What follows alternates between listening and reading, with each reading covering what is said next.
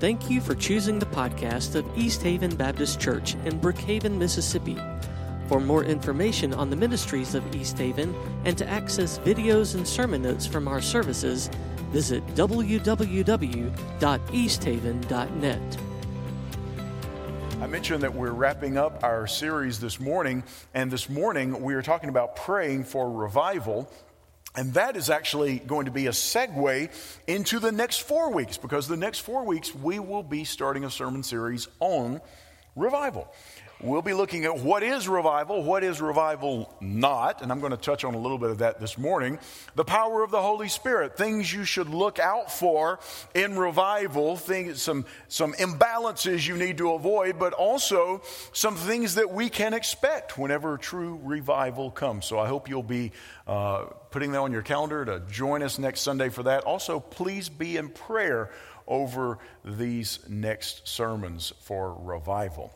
Well, speaking of revival, I grew up in a small country church on the other side of the state, right down there where the last few remaining foothills of the Appalachians kind of level out into flatland. And I grew up there, this little country church nestled over in those hills. And if you had that same background, I know many of you did not have that background, but if you had that background, you probably remember something that went like this. Every summer and every winter, or every spring and every fall, you would host a revival. And that revival, when I grew up, when I was a certain age, that revival started on Sunday morning, and then it went to Sunday night. And then we had it Monday night, Tuesday night, Wednesday night, Thursday night, and Friday night. And if things were going really well, they would have it again on Saturday night. And some of you have this experience in your past. And so we had this week-long revival. They would invite a pastor from some other church, and he would come and he would preach a revival. And growing up, that was my understanding of what a revival was. Because every now and then we would have people who would come, and sometimes it would be 2 or 3 churches would join together, and you would have a revival, and sometimes you saw people get saved, gloriously saved. And sometimes there wasn't that type of movement of God. You didn't see a lot of people saved. And I remember hearing people say, well, it's a shame because that's what revival is about. Revival is about people getting saved, and this pastor must not have been much of a pastor. If he had only been louder, if he had only been more passionate, if he had only told more jokes, I actually heard that one time, if he actually told more jokes, then more people might have come to Christ if he had just done all these things. So you had this, I had this understanding growing up, okay, revival is specifically for people who don't know Jesus. That's what I thought. And then as time went on, I found that there was this other group that was saying what revival was in the church where I grew up. And they were saying revival is for encouraging. They would say, I need this revival because it's like a pit stop where I stop and I get refueled for the next 6 months. And so I got to have my revival because that's what just keeps me going from this 6 months to that 6 months. And some of them only showed up there at the revival and at Christmas and Easter. We call them CEOs, Christmas, Easter only. And so they would show up only at these particular times. And when they showed up, they were like, I just need this in order to get on to the next thing. And so in my young mind, I'm thinking, okay, so revival is for lost people to get saved, and it's for saved people to be encouraged. Then as time went on, I remember the first time it happened, they said, we're going to reduce the revival time from a week to just half a week. So the revival would end on Tuesday or Wednesday. And immediately there was this outcry. Oh my goodness, they said, we're not serious about spirituality because we have reduced the amount of revival time. And this was the number one argument. How will the young people learn discipline? Wait, what? How will the young people learn discipline? Because sitting there for, twice a year, sitting there every night in church was a way to learn discipline. And that was their mindset. So I'm sitting here thinking as a kid, okay, here's what revival is. Revival is an opportunity for lost people to get saved. It is for saved people to be encouraged, and it is for young people to learn discipline. And that's what I thought. That if you had asked me my definition of revival, I may not have used those exact words, but I would have summed it up like that. And I think that that's the way probably a lot of people think about revival. Now, understand what I'm saying. Am I saying that a church should not have a time of revival? No, quote unquote revival. That's not what, no. Whenever you bring in somebody, that's not what I'm saying. I preached a revival last week. So, I mean, it's a time where we come together and we have this, someone comes and preaches, and that's a great thing. I'm not saying anything negative about that. But I am saying this. Whenever you get the mindset of this is what revival is, it's easy just to live in that little definition. That's what I did for years. And do you know what changed that? I read the Bible for myself. And I realized that what the Bible talks about when it talks about revival and what we normally think of when we think of revival are two different things.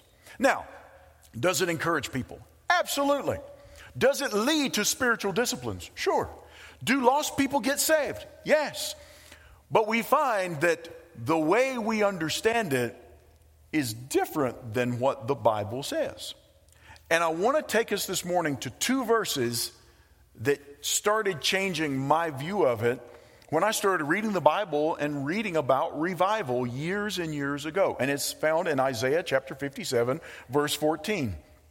And it shall be said, build up, prepare the way, remove every obstruction from my people's way.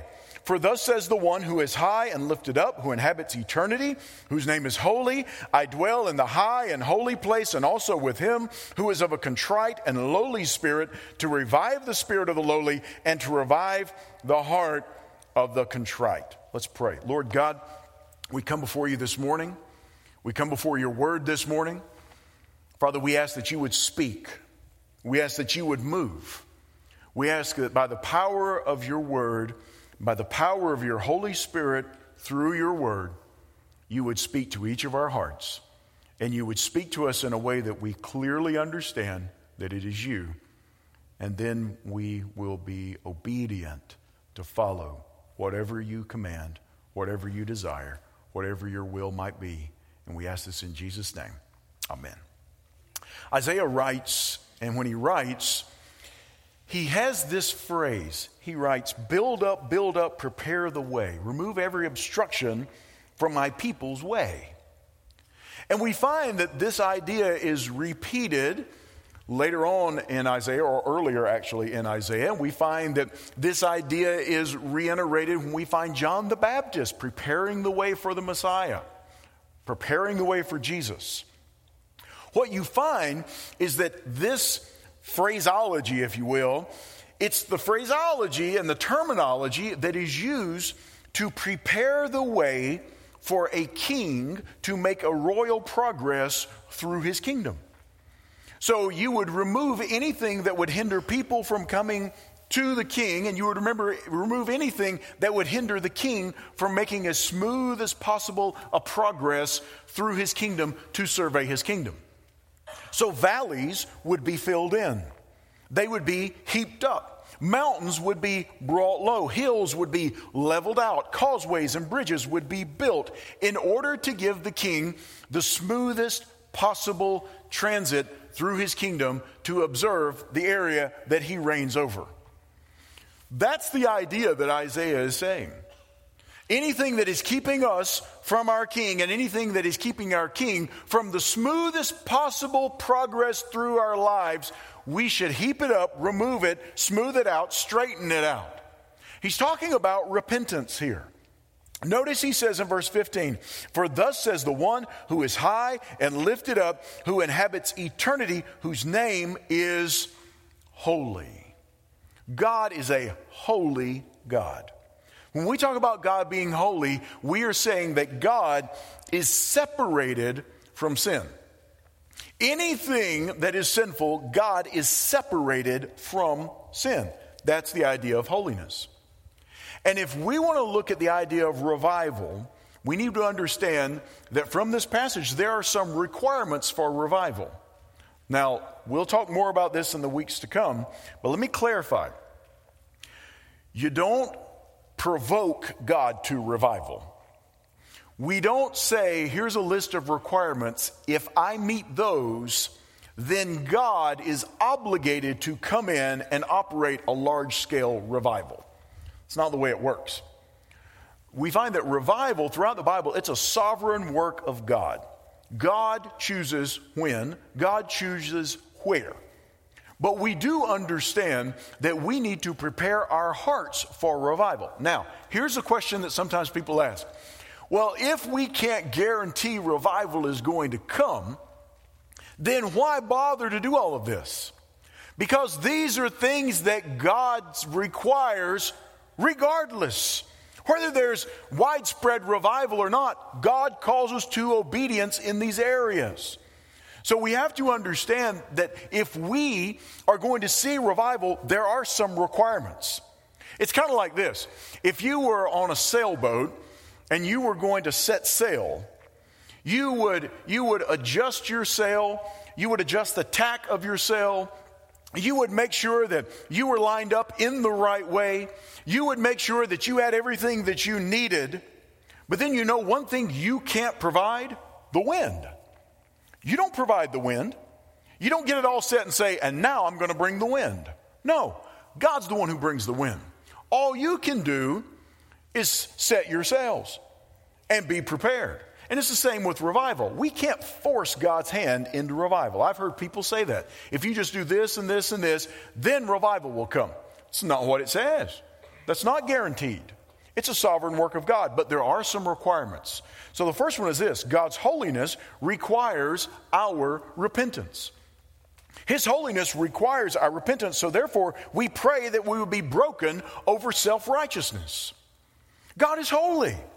And if God is holy, we will understand that we are not holy. Now, I understand we have the righteousness of Christ. Absolutely. God has given us Christ's perfect righteous standard, and we can stand before Him. Yes. But there are areas of our lives that are less than entirely sanctified. And so we must live with an attitude of repentance because God is a holy God. God takes sin very, very seriously. Listen to Revelation chapter 4. Let's start with verse 8. This is a scene that takes place around the throne of God. And the four living creatures, each of them with 6 wings, are full of eyes all around and within, all day and night. They never cease to say, "Holy, holy, holy is the Lord God Almighty, who was and is to come." And whenever the living creatures give glory and honor and thanks to Him who is seated on the throne, who lives forever and ever, the 24 elders fall down before Him who is seated on the throne and worship Him who lives forever and ever. They cast their crowns before the throne, saying, "Worthy are you, O Lord and God, to receive glory and honor and power, for you created all things, and by your will they existed and were created." That is what is going on in heaven. We find that there's this continual praise, holy, holy, holy, before the Lord God of the universe. And if we are praying, "Father, I want your will to be done on earth as it is in heaven," then we need to understand what we're praying for is, God, I want your holiness to be revealed here. Now, I understand around this time people say, that's right. That's exactly what we need. That's what our community needs. That's what our state needs. That's what our nation needs. They need to understand the holiness of God.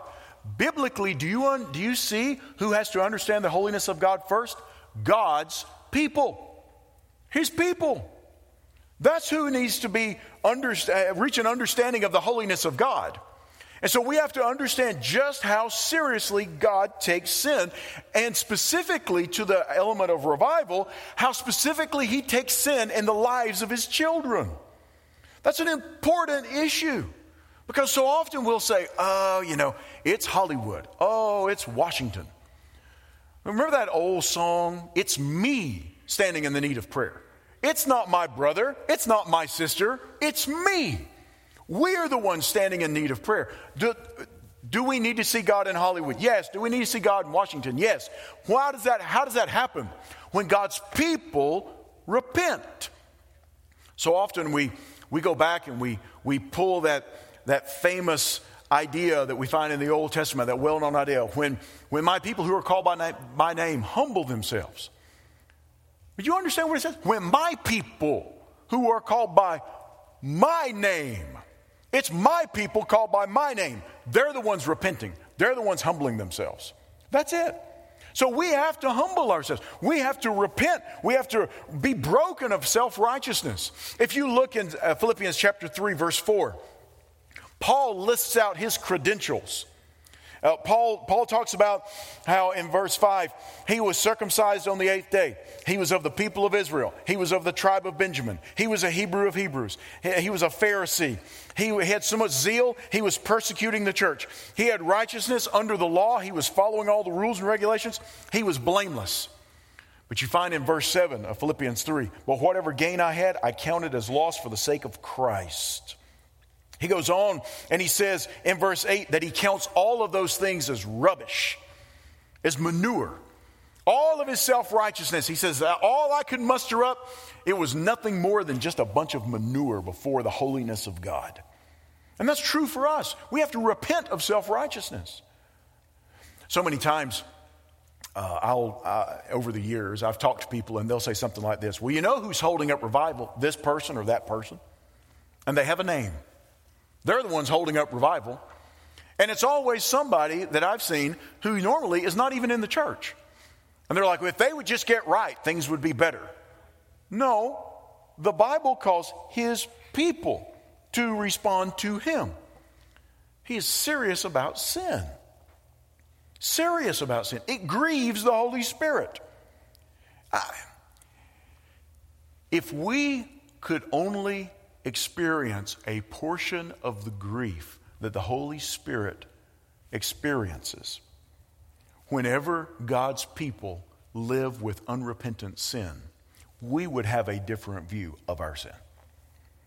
And because when it says, do not grieve the Holy Spirit, that's an actual possibility. It's not some metaphoric thing. Well, he doesn't really grieve. No, he grieves, groans, grieves over the sin in the lives of God's people. And so we're not supposed to do that. But not only that, can I just tell you, let me give you, maybe this illustration will help. For a number of years, many of you know that for about a decade, I taught school in different settings. And I remember one time they gave me, they said, we need somebody to teach this physical science class. And they said, you've had enough science background, would you do that? Sure. So they gave me a key to the lab and also to the chemical closet. Some of you know, I like making stuff, right? So I would do all these experiments for the kids, and we would drag something into class, and I'm handing out safety goggles, and they're all saying, Mr. George, why do we have to wear these? And I was like, just precaution. So it was those sorts of things. It wasn't like baking soda and vinegar. I mean, we would do some, like real chemistry, as we refer to it. But one of the things I found out very early was this. Some of those chemicals, and some of you know this, some of those chemicals, you find that the more potent they are, the more violently reactive they are to impurities into any sort of container that you might place them. So the stronger the chemical agent was, the stronger that reagent was, you had to be very, very careful to make sure that test tube or that beaker, that flask was completely and totally clean, because if it had the slightest trace of impurity in it, when you put that superpower chemical in there, it would have an incredibly violent reaction. I know this, right? So you needed it to be completely clean. In the same way, let's just imagine the incredible power of God. God requires clean vessels.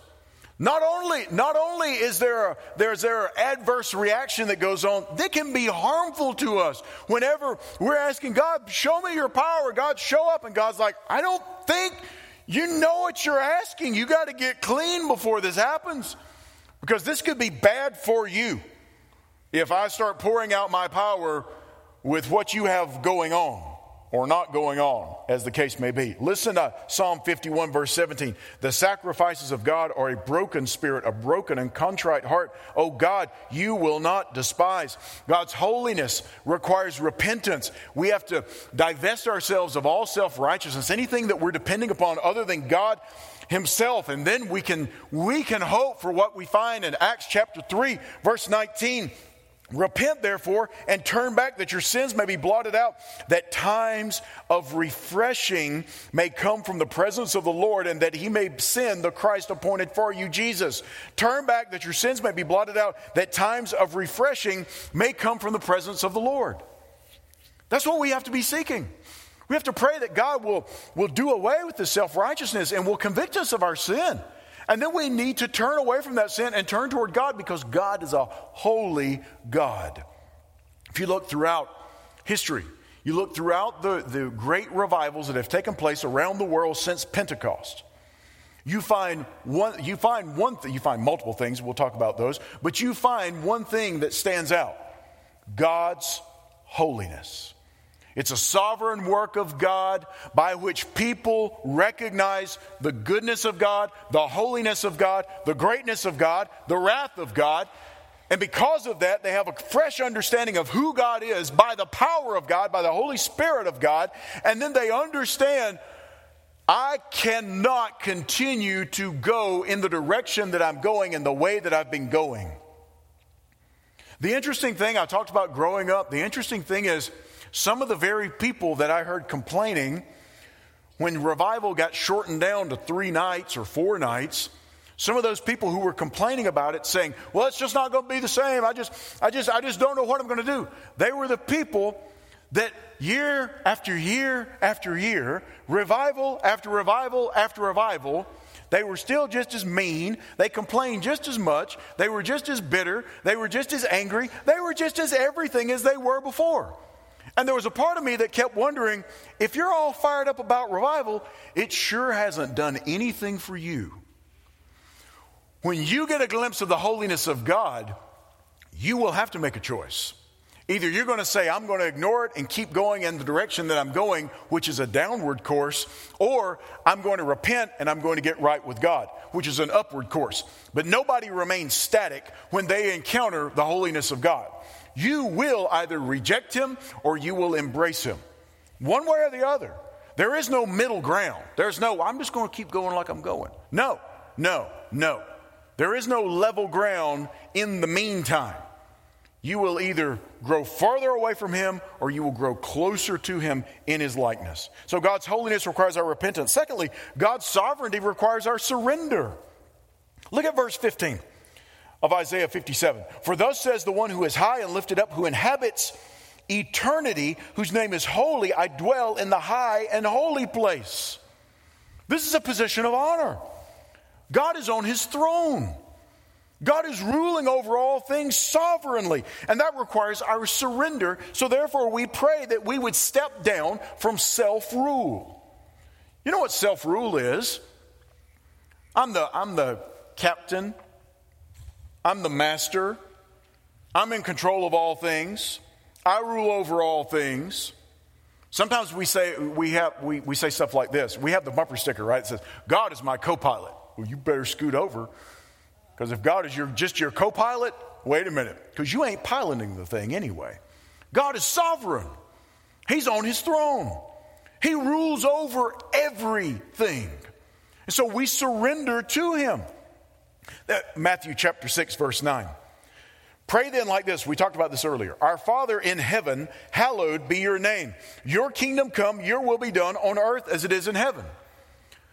When we're praying the Lord's Prayer, we're praying, God, I want your rule that you have in heaven to be manifest here on earth, ruling over all things and everything lined up under your will and your sovereign rule. That's what we're saying.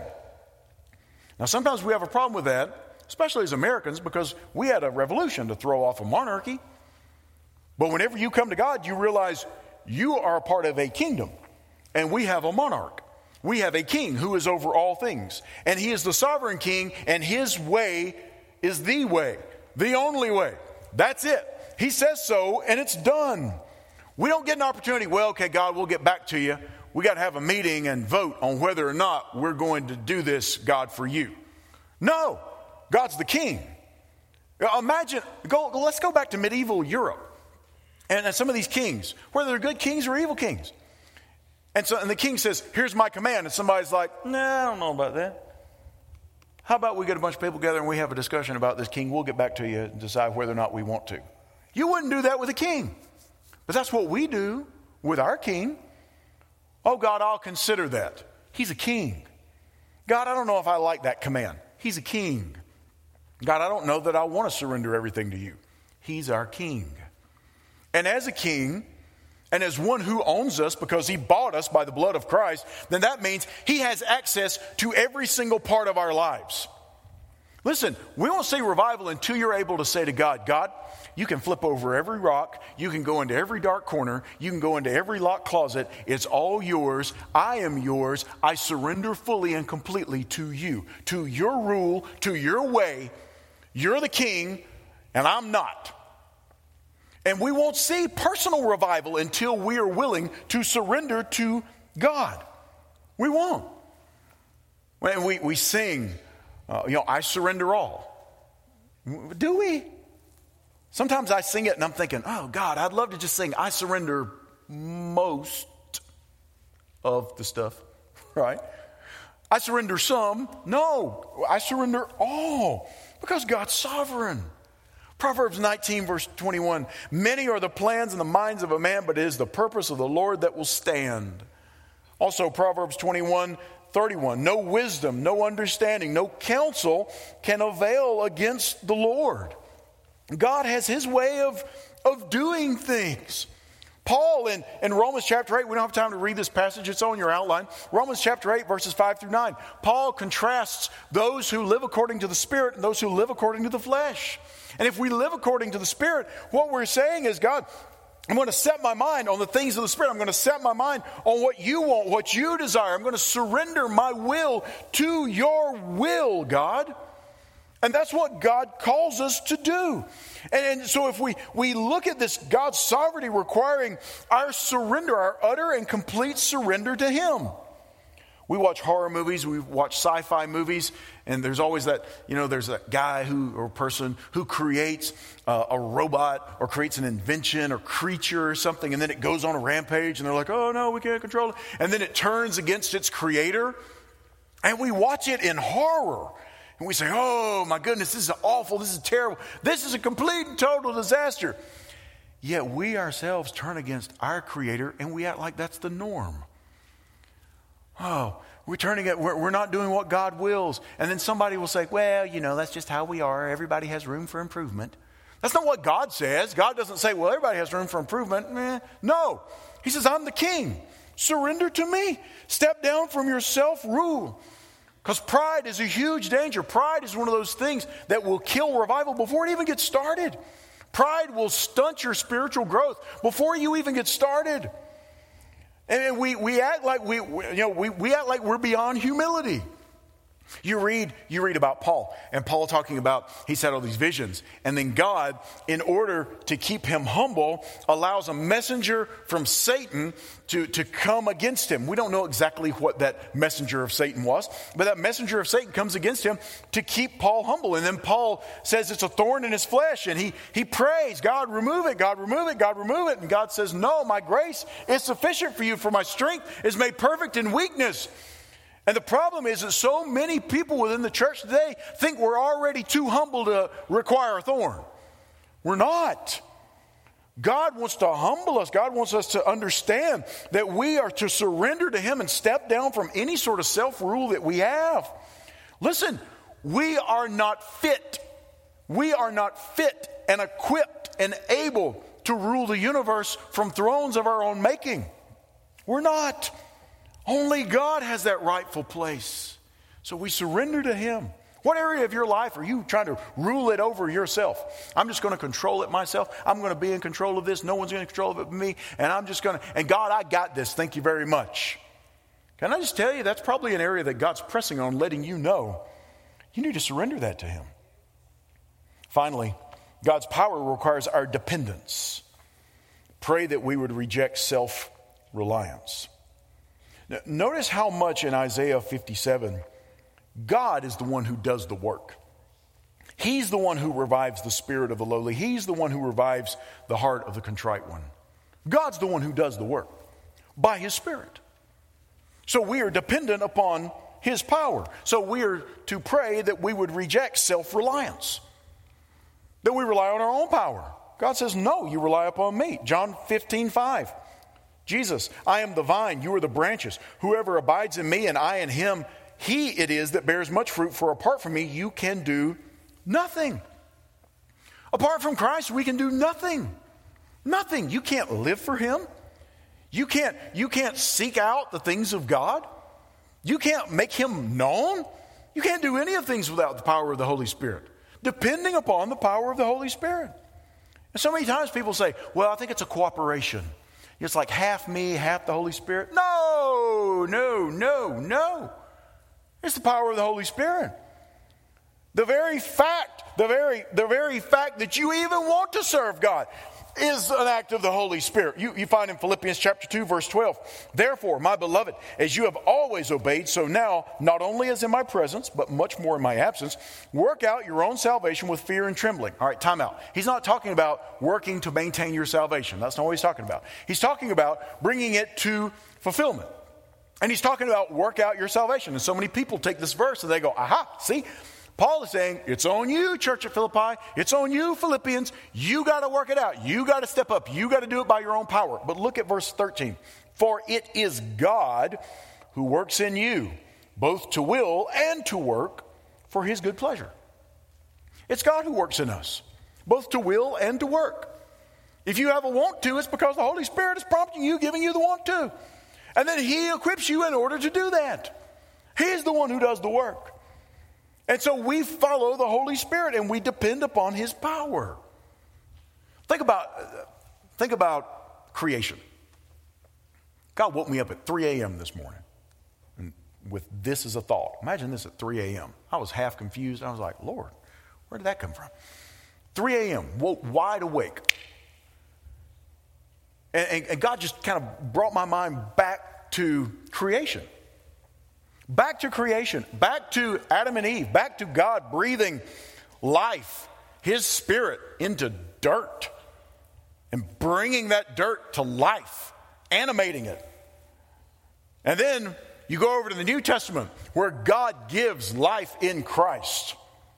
We can no more breathe life into dirt and give dirt life and create a human life any more than we can just say the word or say it in the right way, and then boom, somebody's going to get saved. I've had people tell me before, all right, if you just said it this way and this way and this way, I think more people would respond. Oh, here's an idea. Why don't we just rely upon God's word and His Holy Spirit to do the work? Because hey, y'all, listen, there are people that you can talk to about the gospel and you can share it very, very clearly and you can share it and lay it all out, and the Holy Spirit in working in them. So then what do? We start trying to change the message and call out to them using other methodology, trying to get a response so we'll feel good about ourselves.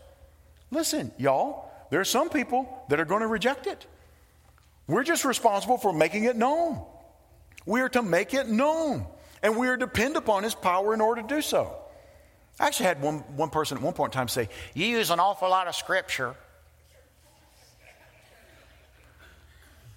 Yeah, because God's power is in God's word. And God's word can accomplish everything that God can accomplish because it's God's word. And so we depend upon God's word. Many years ago, God just lit me up over Jeremiah 23:29. One phrase in there, is not my word like fire? Is not my word like fire? And God just made it very clear to me through a series of events. Listen, you just let my word, you just put my word out there and you let me light it up. You let me fan the flames. You just put it out there. You put it out there and my word will do the work. And if somebody's like, well, it's not working in my life, you know what? Then maybe they've got some issues where they've got a hearing issue going on. It maybe is a hearing problem. It's not a word problem, it's a hearing problem. Remember we talked about this? It's not a seed problem, it's a soil problem. And it's always a soil problem. It's never a problem with a seed, it's always a soil. So we can't create physical life. We can't create spiritual life. We depend upon the power of the Holy Spirit. God's power requires our dependence upon Him. And so we go before Him and we reject all self-reliance. Anything that we're depending upon. Anything. Sometimes I'll talk about Jesus, etc. We want to take Jesus and then we add all these other things on. Oh, if you just have Jesus, but you also need this, and this. There is no Jesus, etc. It's Jesus alone. He is the one we are depending upon. Does He equip us? Absolutely. Does He lead us through His Word? Absolutely. Do we depend upon Him, though, fully and completely? Yes. Listen to Jeremiah 17:5. Thus says the Lord, cursed. Wait a minute now. Cursed is the man who trusts in man and makes flesh his strength, whose heart turns away from the Lord. If you're depending on your own self, if you're self-reliant, God is like, you are cursed. You're cursed. You're not going to have, in the time of trouble, you're going to wilt. You're not rooted in the streams of living water. You're not rooted in my power. You're relying upon yourself, and then whenever those difficulties come, guess what? You're going to fold up because you can't bear up under it. If we're going to see revival, we have to understand that God's power requires our dependence upon Him, and we have to reject self-reliance. Self-righteousness, self-rule, self-reliance. They're all enemies. They're all enemies of revival. I don't mean corporate revival only. I'm talking about personal revival. Because you know what revival is? Revival is that sovereign work of God where He does make His holiness known to a people, yes. But what we find is that God starts dealing with individuals. And as God deals with those individuals, one after another, after another, after another. And when those individuals come to an understanding of who God is, and His holiness, and His will, and His desires, one of the first things that you see is there's this unity that takes place within the people of God. As one old pastor said, when true revival comes, there are more people crossing aisles than going down them. People get right with each other. People get right with God. People get right with each other in the body of Christ. And then they go out and make Him known. And then that's when people get saved. It's when the people of God get right with God and with each other, and in that unity, then they go out and make Christ known. That's the idea. It's not just, well, we need to get a busload of people who don't know Jesus and get them in here to church, and then they get saved, and we're going to call that a revival. Well, that's good, but that ain't revival. Revival is just that, reviving,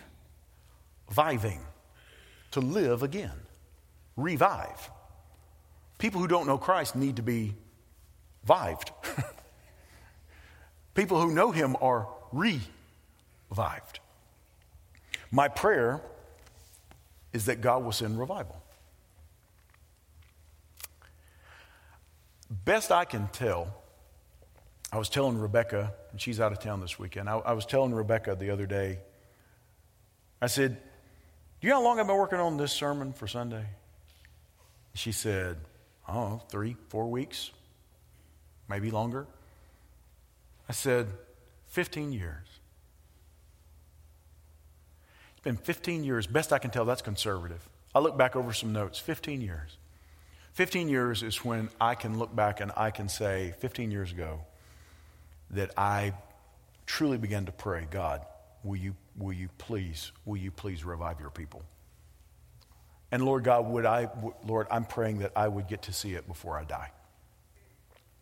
One time. True revival. Not, we have a moment, not, it was a great, no. I mean like true revival that lasts, because that's what true revival does, and we'll talk more about this in the weeks to come. True revival has reverberations that keep going and keep going and keep going and keep going. Maybe not in the intensity as it was initially, but it keeps going. I can honestly say I've never seen that true revival. that kept going and kept going and kept going and kept going and kept going and kept reverberating and echoing out through a people, through a culture, through a society. And we find in many cases, when true revivals came, they hopped oceans, spread to other countries. Now, I know that our initial thought is probably, but we're too far gone. Oh, the world's too far gone. That was a different time. Listen, you've heard me say it before. Whether a nation, whether a people are ripe for revival or judgment depends upon repentance. That's it. Because that ripeness comes. And you either go one of two ways. Either you continue in the way that you're going, and there's judgment that comes, or you continue in a different way and follow God's way, and there's repentance that takes place. That's what it depends upon. Is there revival or is there judgment? It's all based on repentance. It's all based on a return to Him. Return to me, says God in Malachi, and I will return to you. Return to me, and I will return to you. Now, around this time, some people were like, because here's what's happening. I know I'm out of time. Hang on. Here's what's happening. There's some of you right now that during this time, God has laid His finger on something. How do I know this? Because God laid His finger on lots of things whenever I was preparing this over the last few weeks. Okay? So I know that if God's working in your heart, God didn't look at anybody here and say, you're good. You're fine. It's all the rest of them. Now, if you heard that, can I just tell you, that was not God. Okay? Might have been your spouse, but it wasn't God who whispered that in your ear. Listen, every one of us in this room has something that falls under one of these categories, if not multiple categories. Every single one of us in this room, because none of us have arrived, all right? None of us. My prayer is that whatever God has laid on your heart, and you may say, oh, but you don't understand, God put a list on my heart during the sermon. Okay, start with one. Start with it, lay it before Him. And then the next one, and then the next one, and the next one, and the next one. And keep doing that. Don't walk out of here today and say, ooh, I'm glad to get out of here. I'm glad I'm in Cracker Barrel. Don't have to think about my sin anymore. Can I tell you what my prayer is and what I've been praying this week? I've been praying, God, you do whatever it takes among your people to bring us back to you. Whatever it takes to break us of our self-will and our self-rule and all the self-righteousness and everything, all the things.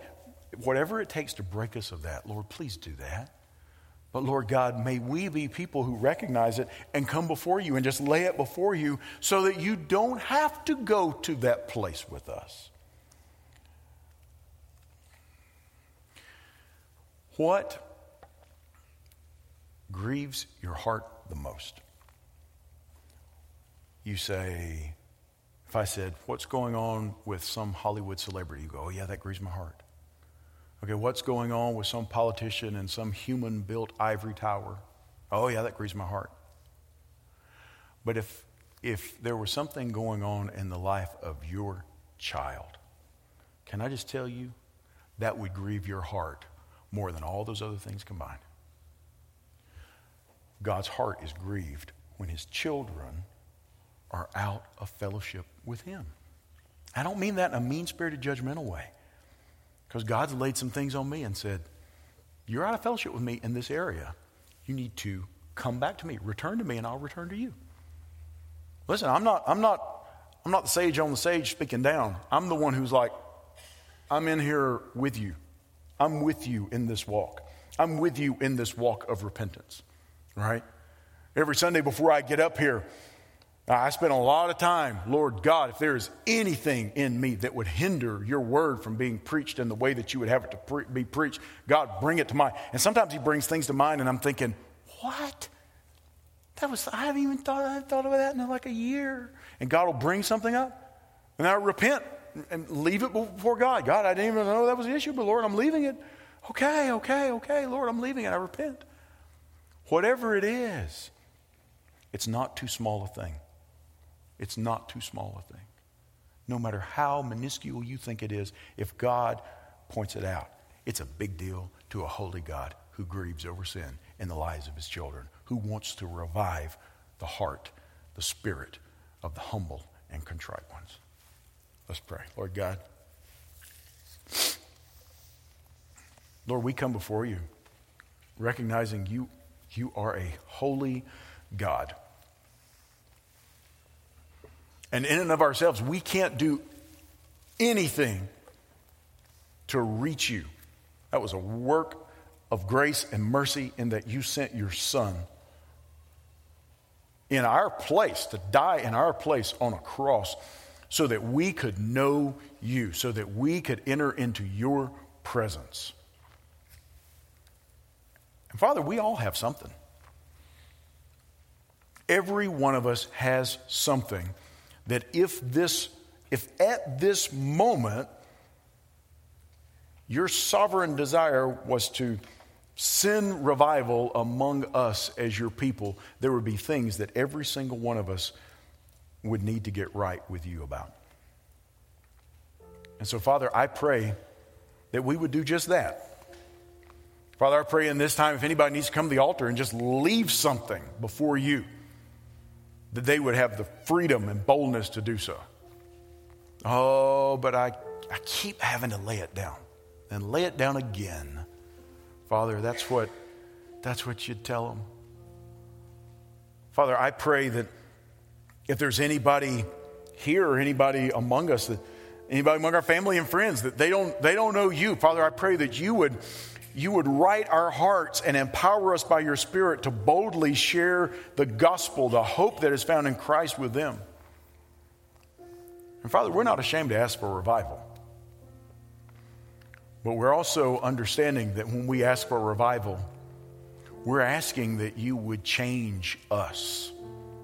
Your work is not going to leave us unchanged. You have a desire to make us like your Son, and you are faithful to complete that work that you started in your children. So, Father, we pray that you would complete that work. Father, there are people here that they're out of fellowship not only with you, they're out of fellowship with each other. Maybe there's an apology that needs to be issued. Maybe there's forgiveness that needs to be asked. Maybe there's forgiveness that needs to be extended even though that forgiveness has not been asked. Father, I pray you would do a work. Father, I pray if there's any sin that we might have under any rock, in any corner, in any closet, anything that we have that we just have kind of walled off and tried to hide from others and hide from you, even hide from ourselves maybe. Father, I pray that you would bring it to light and you would help us to see that it's standing in the way of our fellowship with you. May we desire that fellowship with you, that presence with you so deeply, so passionately, that the loss of anything else would not matter at all to us in exchange for knowing you. Do a work now in your people. And as we go into the next few weeks, as we look at revival, we look at the power of the Holy Spirit, we look at the way that you operate, the way that you work, and what you want to do among your people. Father, may you be glorified above all. May you be seen, may you be known, and may your righteousness and holiness and justice and goodness and grace and love be clearly revealed from your word. And we ask all these things in Jesus' name. Amen.